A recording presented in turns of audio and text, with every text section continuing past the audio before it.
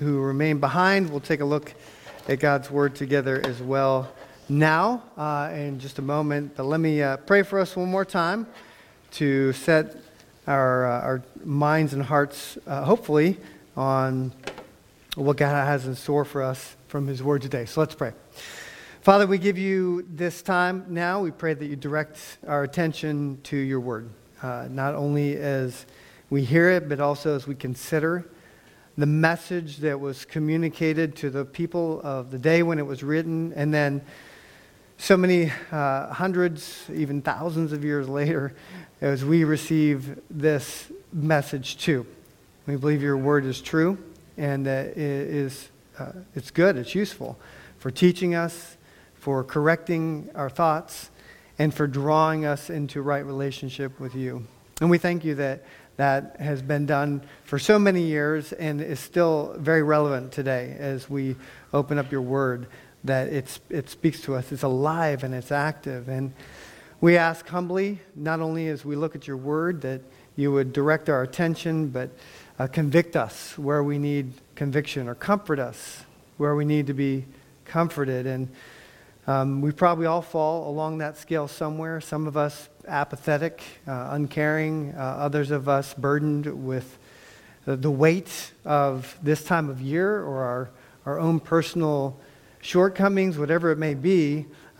This Christ child that we worship speaks to all of those areas, whether we come in triumphant or in the midst of tragedy, and everything in between. So we're grateful that we serve a God like this. We've sung quite a bit about that. And now, as we open up your word, we pray you continue to pour out your Spirit on us and to minister to us as we look into your word together.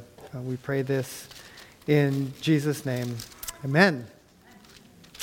Well, we're going to be looking at Matthew chapter 2 today, the first 12 verses. You'll find it on page 956 in front of you. There's some black Bibles if you want to open that up. If you don't have your own, please take a moment to find that, page 956, and that will help you as we work through the text. We'll have some visuals up here as well, but I do always encourage you to take a look at the text itself. It's helpful. So it's Matthew chapter 2, page 956. We've been reading through the entire Bible as a congregation. I know some of you have been along with us, faithful on that trek, and we're getting towards the end. And my approach to messages on Sunday has been to take a section of what we have read and to speak from that. So we're going a little off script here today because, in fact, Matthew is not what we were reading.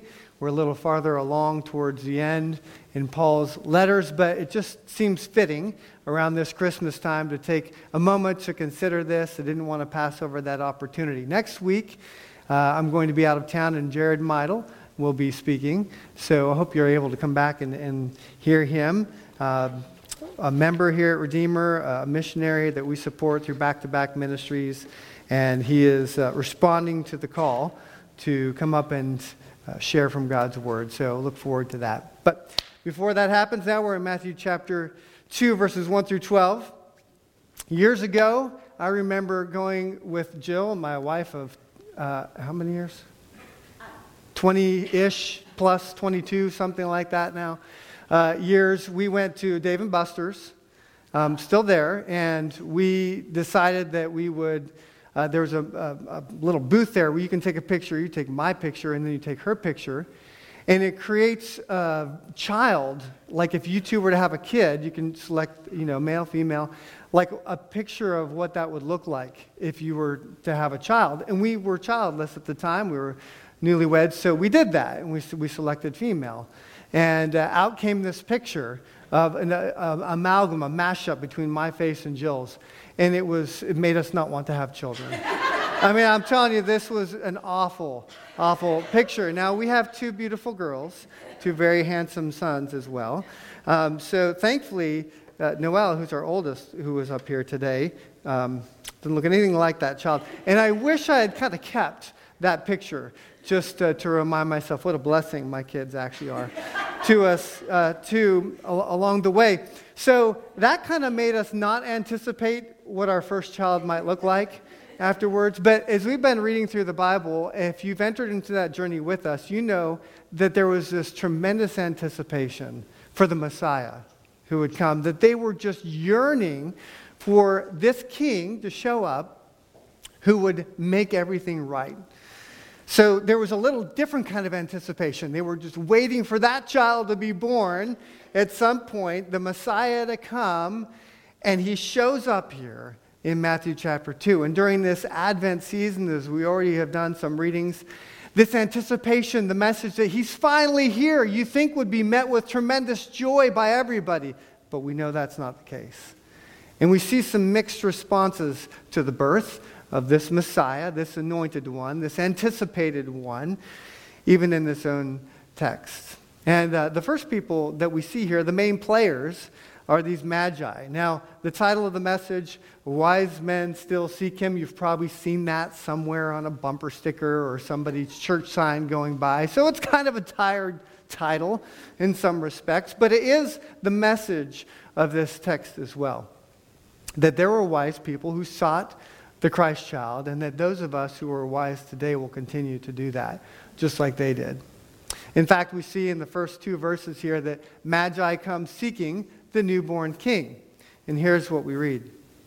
After Jesus was born in Bethlehem in Judea during the time of King Herod, Magi from the east came to Jerusalem and asked, "Where is the one who has been born King of the Jews?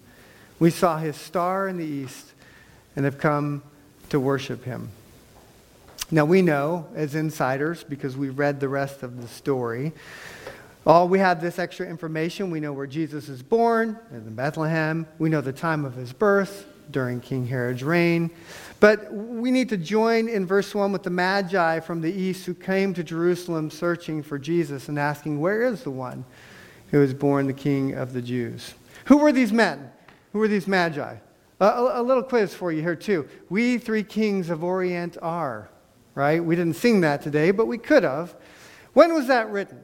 All right, I'm going to give you some choices. It was written in 1 AD. All right, these guys just penned it on the way. And they found them and they wrote it and had a big hit on the iTunes of the day. 323 AD, a couple hundred years later maybe, some people were hanging out and said, hey, let's talk about these kings. 1045 AD. 1857, obviously all AD. I should have thrown a BC up there too. That might have been an easy throwaway. So do you think in your own mind, what do you think it was? And the answer is 1857.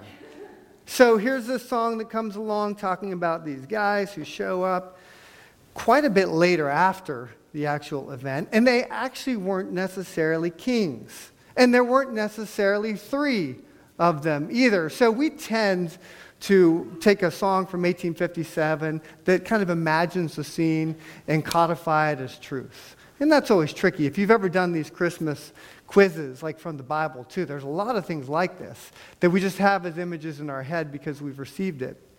But here this text itself does not disclose that. Though tradition certainly encouraged this interpretation, Gaspar, Melchior, Balthazar are first mentioned in the 6th century, so in the 500s. Magi, as it's here in the original text, was the name of a priestly Persian tribe for centuries. And was often associated with magicians and astrologers. And these gifts later seem to be of Arabian origin, as we'll see a little bit later, and some have identified them with Babylonia. But we really don't know for certain.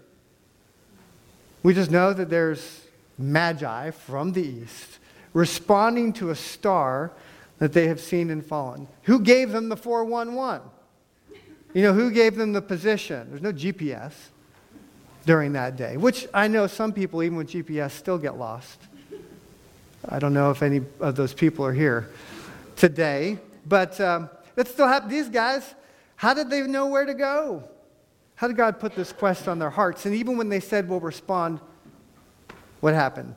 If you read a lot on this, you'll see some suggest it could have been the conjunction of Jupiter and Saturn in the area of the sky known as Pisces, or Halley's Comet recorded in early BC time.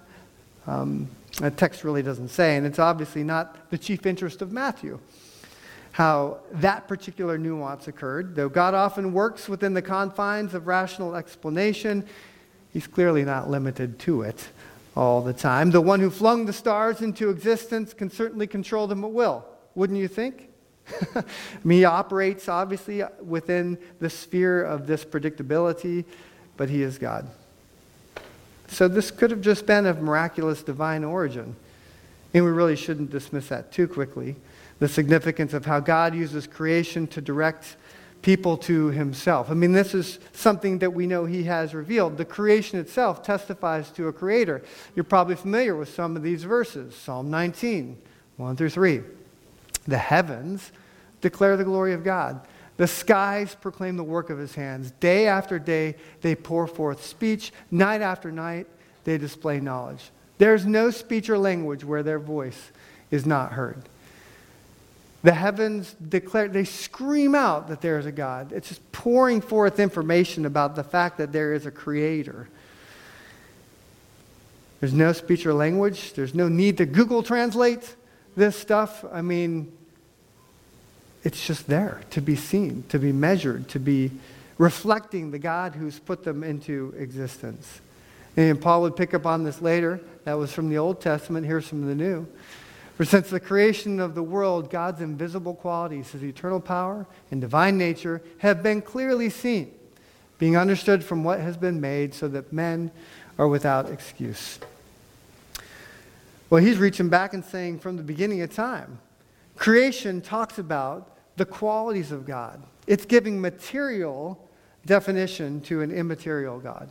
The invisible qualities that he possesses are out there just to be seen. You don't have an excuse for coming to the conclusion there's no God. This is what the Bible is saying. And there's a more general type of revelation, as it were, but the point is the same. God is there to be seen. He's disclosed himself to everybody. So then the question is basically, are you seeing him? Do you see him? When you look around and you see these things, do you see him? There's a specific revelation that these wise men pursued, but that star they're following was put in place by the God who's put all kinds of signs around to say, here's who I am. This is what I'm like. Come and worship me. We just did a puzzle recently, the Meidels. In fact, they're not here today. We have the puzzle to return to them. But we've been working on this a little bit over time, and are you seeing them there? There's one of the puzzle pieces. Okay, that's just one.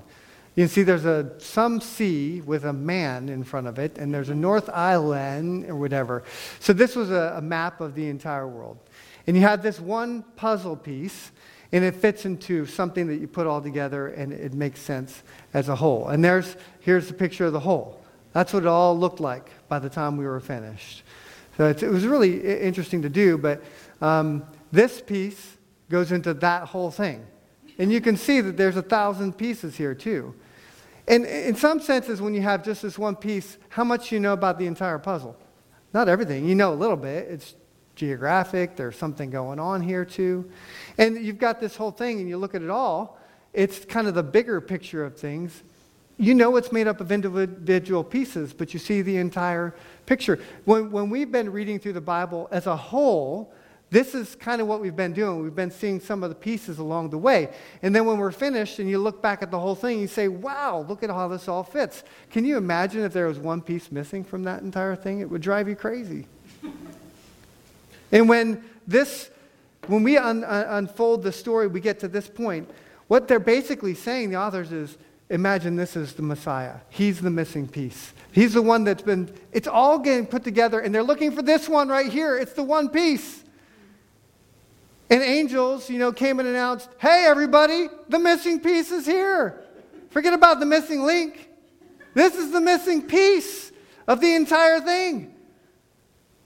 And the Magi are saying, we're fine. We're looking for that piece because we realize this is the one, the only one who is truly worthy of worship. He's the newborn king. Where is this king? It's remarkable to consider the Magi may have had some familiarity with Judaism, but they're clearly not Jewish. They're Gentiles. They're outsiders. But they're looking and they're seeking, they're asking and they're observing. They're on a journey of discovery.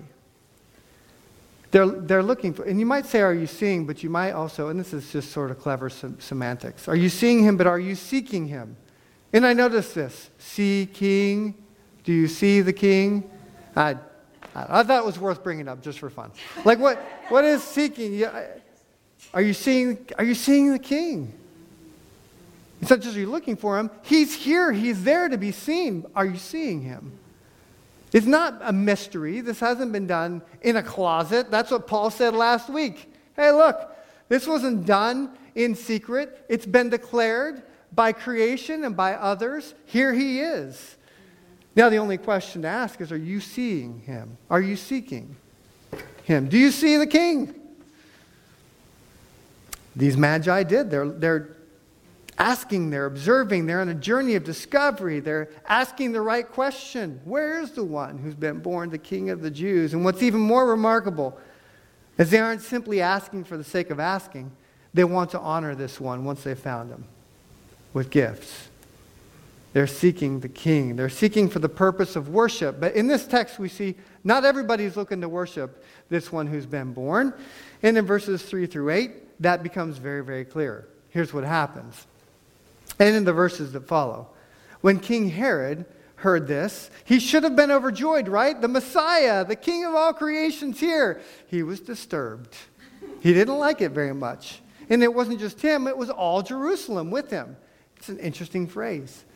King Herod, maybe not the greatest of characters as we'll see, but all Jerusalem filled with Jews waiting for the Messiah.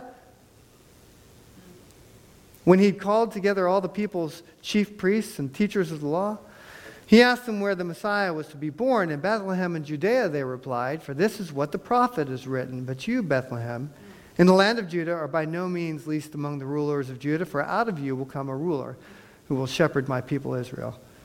And Herod called the Magi secretly and found out from them the exact time the star had appeared. He sent them to Bethlehem and said, go and search carefully for the child. As soon as you find him, report it to me, so that I too may go and worship him. And we know later that that was a wink, wink comment, right? So I find him so that I can go and worship him, because later we see what he has in mind. He's not seeking to worship this king. And there's a real contrast here between the Magi, Gentiles from the west, and Herod, who was the political king of the day. And we know his response. He was disturbed. He was ethnically Arabian, but born in Judea, a Roman appointee, the Roman being the rulers of the day, and a self-declared king. He had a pretty high opinion of himself, but he was constantly paranoid about losing his position of power, and he went to any lengths he could to protect it, to the point of killing his own family members, including his wife. Dude killed his wife because he was wanting to protect his position of power. He's not a good person. And we later see this is exactly what he'll do in an attempt to kill Jesus. If you look at verses 16 and following. He's furious when the Magi don't return to report what they found, and he gives orders to kill all the boys in Bethlehem in its vicinity, 2 years and younger. So he's trying to protect his kingdom and his power. And Jesus for Herod's not someone to worship like the Magi are looking for, but rather a threat to eliminate. It's a threat to his kingship, his position of power. It's really kind of ironic. If you know the story of the Bible, when you consider why, in fact, Jesus was born, it was not to protect his power. It was, in fact, to make sure that others could experience the blessings of his life being poured out for them. That's why he came, to lay his life down for others, to lay down his power so that others could know it. That's completely different than Herod. He came to seek and to save the lost. Jesus says, the greatest in my kingdom is not the one who wins the survivor contest at the end of the day. No one who's going to outwit and outplay and outlast, if that's what it is or something like that. That's what King Herod is. He's the first survivor. And Jesus says, that's not my goal. In fact, the night before he was betrayed, that led to the cross and his death, the reason he was born, which is to go there. He says, you want to know what it's like to be in my kingdom? I'm the king. Here's what it looks like in my kingdom. He bent down and he washed their smelly, stinky feet. And he said, this is what it looks like to lead. This is what this is true power in my kingdom, is to serve others. And he didn't just say that as somebody who, there are people who say, do as I say, not as I do. And Jesus laid down his life for his friends, all who abandoned him on the cross, to show what it means to serve. These weren't empty words. This isn't some savior or some king who lives in a palatial estate and says, you guys go sacrifice your life for me because I'm eating the fatted calf on a daily basis. Filet mignon, please. He lays his life down. He was born in a place where nobody else would receive him. First who come to visit him are the people who, in the court of law, their word didn't mean anything, shepherds. These are the people he's calling to himself.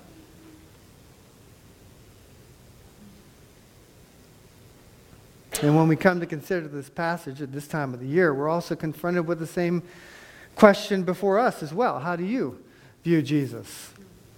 Like Herod did? Or like the Magi? Because he's either someone to worship or he's a threat to whatever we happen to worship in that place. And here's the thing. A lot of us think that we can maybe align with this. Oh yeah, I worship God. I worship Jesus. But our lives aren't matching up with that. Or we're deceiving ourselves. It's just words.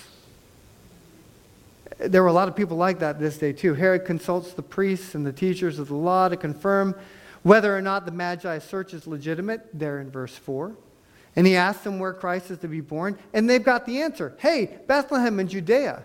So you'd think that the people of the day, who are the leaders, who know everything, would be looking pretty eagerly for this exact same thing too. Magi show up, say, we've seen the star, we think the Messiah is born. Herod consults the teachers of the law, the experts, where's he going to be born? They say, gee, in the exact same place where they are looking at the star. Why are they going there? Seems to me you just kind of like clamor there. The Messiah is born. Maybe Herod's kind of saying, let's not make it obvious. Let's send a little delegation first, an advance team. But I don't know. It seems to me that you'd be kind of making some other ways there to say, is it true? All that we've been waiting for, promised in this person, we know where he's going to be born. So wouldn't you kind of have, I don't know, it just seems like you'd have somebody doing a little barometer check on that. It can't be that big of a place. Why aren't they going? The broader testimony of the Bible is that they simply weren't seeking the Messiah for the purpose of worship. It seems to me that we can have these ideas, like they like the idea of a Messiah, but when he shows up, I like the concept. But the claim that comes along with it, and even him talking about a kingdom that was very different than what they expected. It didn't seem like that. Matthew in his gospel repeatedly plays out prophecy fulfillment. Prophecy, this is talked about, and now it's coming about all throughout his gospel, written primarily to a Jewish crowd, to show that Jesus is the long-awaited Messiah, the Son of David, the Son of God. He's here. The signs were all there. And now Magi come as well.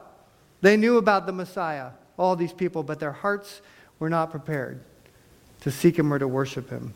And the message of the Messiah did not stir up a desire for worship. Not in them, certainly not in Herod. They had all the data, they knew all the information, but they weren't willing to believe it or seek it out. They weren't willing to bend the knee. J.I. Packer, one of the first books I ever read after I became a follower of Christ, really read, was a book called Knowing God. It's a simple concept. He says toward the beginning, one can know a great deal about God without much knowledge of him.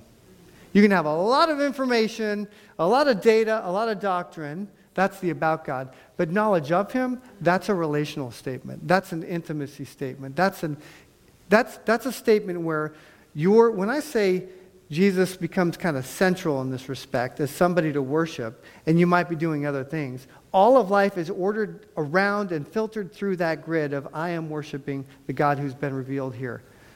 And that informs and instructs absolutely everything else. What we tend to do, because of a sinful nature, is to put something else as a filter through that grid. And we're very good at deceiving ourselves to think it's actually Jesus. But it can be lots of other things. I mean, Jesus himself said you can't worship God in money, for example. You can't do it. You can baptize your worship of money in religious language if you want, which is what we can do. But he says, you know what? Your treasure is where your heart is. If your heart is completely aligned with the things of God, then the way that you treat and handle money will be reflective of that. You'll see that you're not going to take it with you. You'll be generous in giving. This is not just Jesus saying it, but Paul as well. Command those who are rich in this world to be generous, not just in good deeds, but with their blessings. Who's rich in this world? Look at your pantry. Do you have more than 5 items in there? You're rich compared to the rest of the world. You might be poor compared to the people in the next zip code, but you're wealthy compared to the rest of the world. You've got that, and it frames the way you think about everything, the choices I make in life, the behaviors. It's all central here. So Jesus is saying, I am that missing piece. I'm the one that's to be worshipped, that rightly orders absolutely everything else. And again, if you read all the Old Testament, we quickly stray from that reality.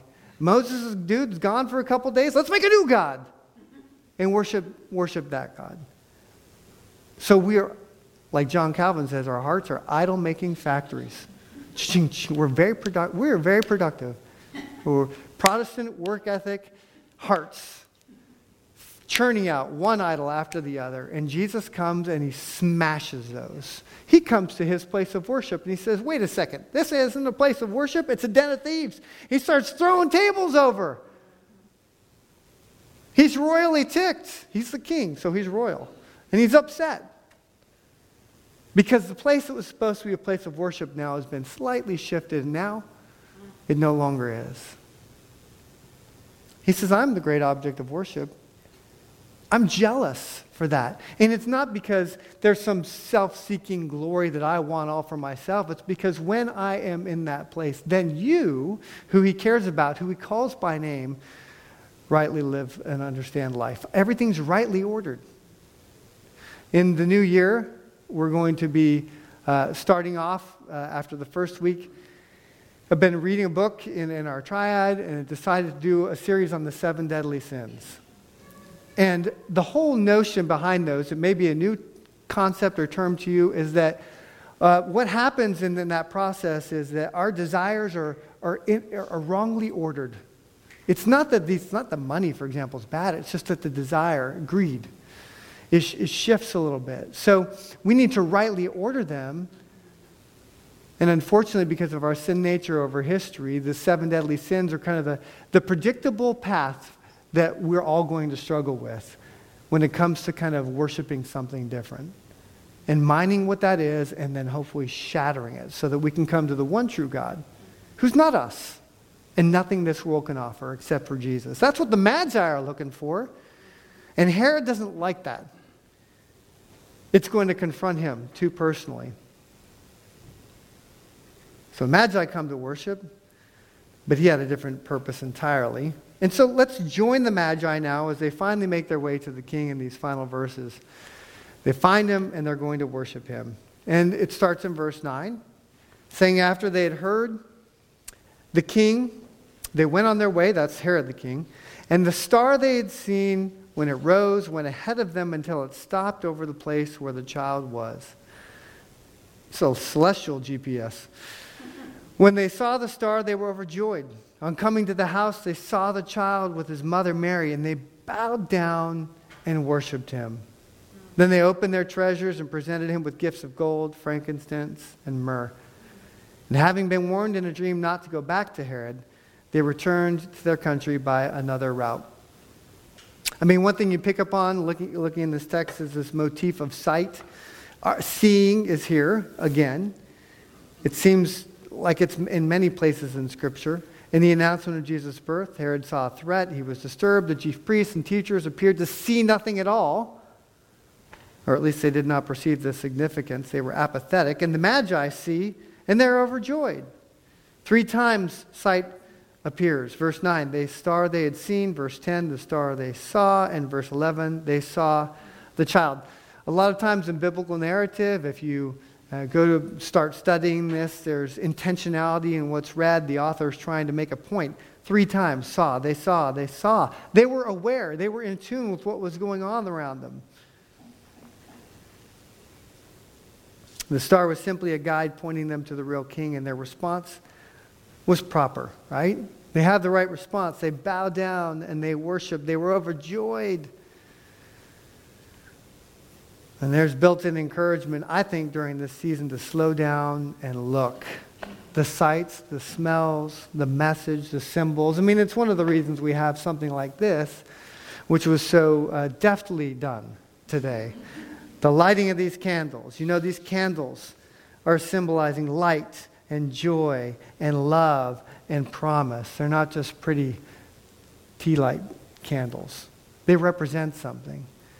And this time of year, that's what we're called to kind of slow down and see. Now, the irony, as we all know, at times during this season, is that we're so consumed, and not everybody is, with the stuff that comes along with it, we can miss. The call to remember, to slow down, to see, to look, to listen, to feel, to taste, to touch, everything that is pointing us to this one who was born. And the Magi do that. And their worship, as you may have noticed, takes very tangible form. The giving of gifts. What does it look like to worship this one? They've come with gifts to give.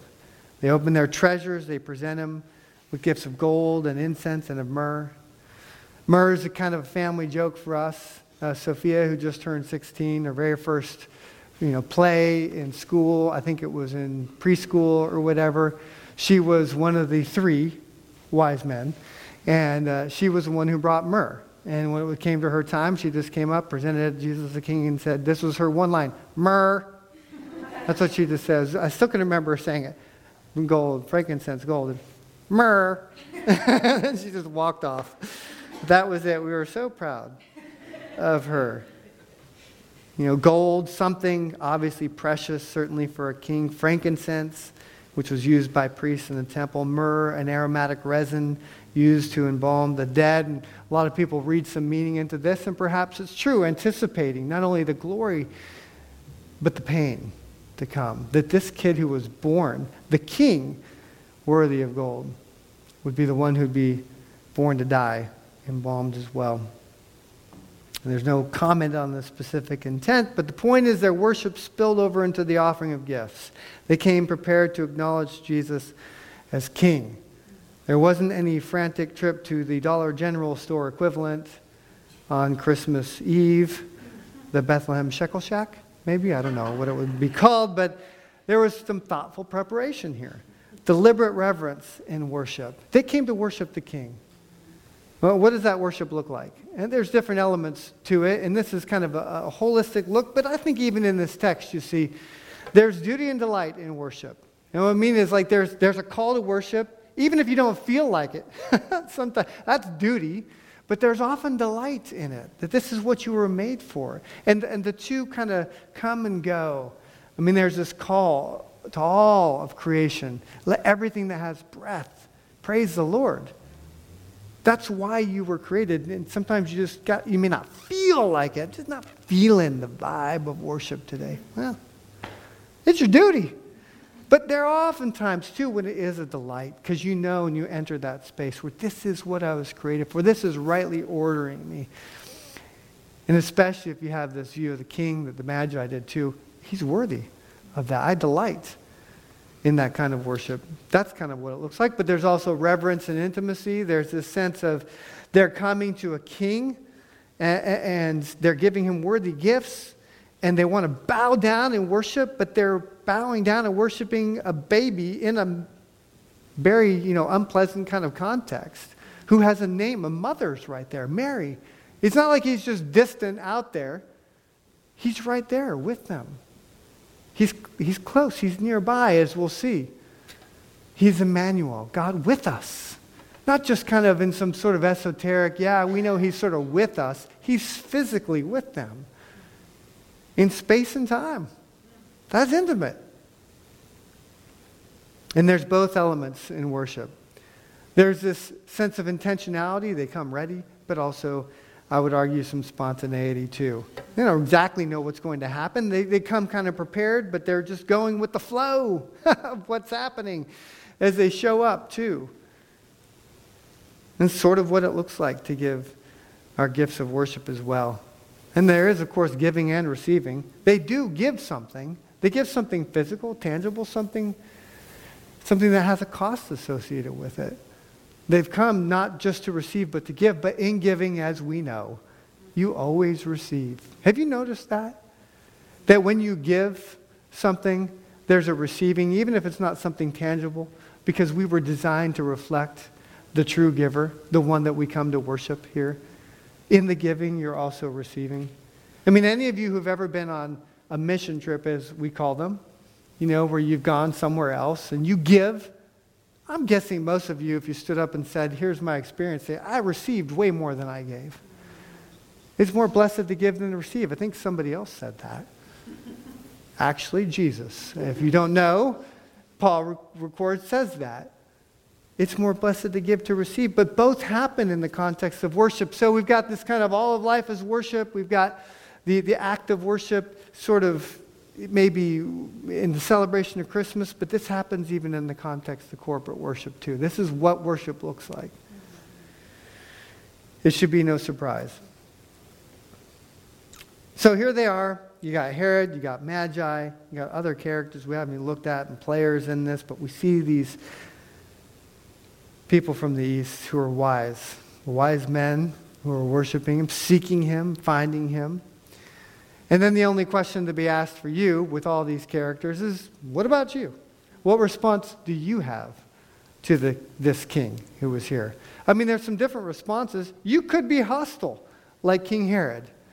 Maybe there's some Herodians out there today who are like, Jesus, if I think about it, just ticks me off. He makes me mad because he claims to be the only one worthy of worship. And that's kind of a hostile claim to some, understandably. When somebody shows up and says, hey, look, I'm the way, the truth, and the life. Nobody can get to God except through me. It can come across a little bit arrogant and a little bit narrow, especially in a culture that says, come on, there's just one way? Nah. So if you're hostile, you're not alone. There's a lot of people who respond with hostility. And I'm not calling you Herod. I'm not calling you a murderer of your spouse today. But if you're hostile toward Jesus, I want to challenge you to lay down your arms. To at least come into worship, to consider and to seek, and at least to some extent you're doing that because you're here. Not so hostile, presumably, that you won't even show up to listen to somebody talking about this. You kind of know what's coming when you walk in a church door, don't you? Nonetheless, there's some more subtle hostility in our hearts as well that we may need to ask God to root out in us. Just show me, Lord, where am I being hostile to this? Where am I resisting? Where am I not trusting? Where do I have unbelief? Those are kind of forms of hostility. Or you might this morning be apathetic. Well, hostility is there, certainly in Herod and his minions, but there's a lot of apathy, it seems. These people, these teachers of the law, they had all the data, but they just didn't really care to do anything about it. Like, I'm just showing up, I guess. I've got the stuff figured out, but I don't want it to make a real difference. That might be you this morning, just kind of apathetic, just going with the flow and going through the motions. And I would say to you, wake up! If you're slumbering, it's not time to be sleeping. I mean, Jesus didn't come just to have a nice little celebration for us to open up some gifts. That's not what it's about. And if it's become that, if you've been lulled into a place of slumber, then arise from your slumber and realize Jesus comes to say, I am the only one worthy of worship. This isn't to be, it's to be trifled with. Seek the Lord, Isaiah says, while he may be found. Because there's a time when the waters rise and there'll be no escape. Well, how about ending on a good note? You might be overjoyed. Like you might be really excited and anticipating this, and you've been looking forward to this for whatever reason. Just like these magi, they come and they are overjoyed with what they have discovered. Wholehearted worship. You're fully invested in this. You just love this time of year because it's lifting up the one, even culturally speaking, who you adore on a daily basis. I mean, we know that Christmas is every day. If you're a believer, right? You celebrate this risen King all the time. It doesn't just take a one-time special acknowledgement. And yet, we have that, and we need to cherish it and remember it and slow down. Because, frankly, it's easy to lose sight, even if you're somebody who's overjoyed. For whatever the reason may be, call it commercialism, cynicism, even apathy and hostility creeping into your own heart, it's easy to lose sight. And this text talks about sight a lot, so why not ask the King who gives us sight to help us to see clearly? Even against the backdrop of pain, this can be a very hard time of year for some. This can be the worst. It's the most wonderful time of the year? Yeah, right. You know, you're strapped financially. You're not really crazy about the people who are showing up to celebrate it with you, maybe. Or even the ones that are. There's friction and there's conflict. And you're trying to can't it just be easy? Can't life just be happy for once? And now this is, you're normal if you're experiencing some of that stuff. And this is what's so amazing about the message of Christmas. Christ came into that mess. He was born into the mess, intentionally. He could have been born anywhere. Anywhere in Bethlehem at least. But here he is, born to a virgin who was turned away, who already was embroiled in scandal, being celebrated by the people nobody would listen to. So if you're struggling this Christmas season, you've come to the right place, right? To a King who understands, to a Savior who was born in the mess for people who are messy. I remember, some of you know Scott Brown talking about the shepherds coming out. It's the only sermon title I remember, Smelly Agricultural People. That was the name of his message when they showed up to worship God. That's kind of who we are spiritually speaking, if we're honest. And this is what's so beautiful about this King. He won't reject us if we come to him in that state. That's because you're coming as you are. And that's why he came as he did. So the call this Christmas season, I hope, in our hearts is, if you're wise, you're still going to seek him, right? Just like these wise men from the East did as well. That's the opportunity that we have, not just this morning, but Christmas Eve as well. And I hope you'll come back and worship with us. If you're around, find somewhere to worship on Christmas Eve to continue exploring and celebrating this. Christmas Eve service for us is my favorite Christmas service or worship service of the year. It's the same thing every year, and it's just beautiful. I love it. It's the scripture readings and the songs and the reminder and the anticipation of celebration. So hopefully we'll continue to seek him together in the days ahead. Father, we do pray now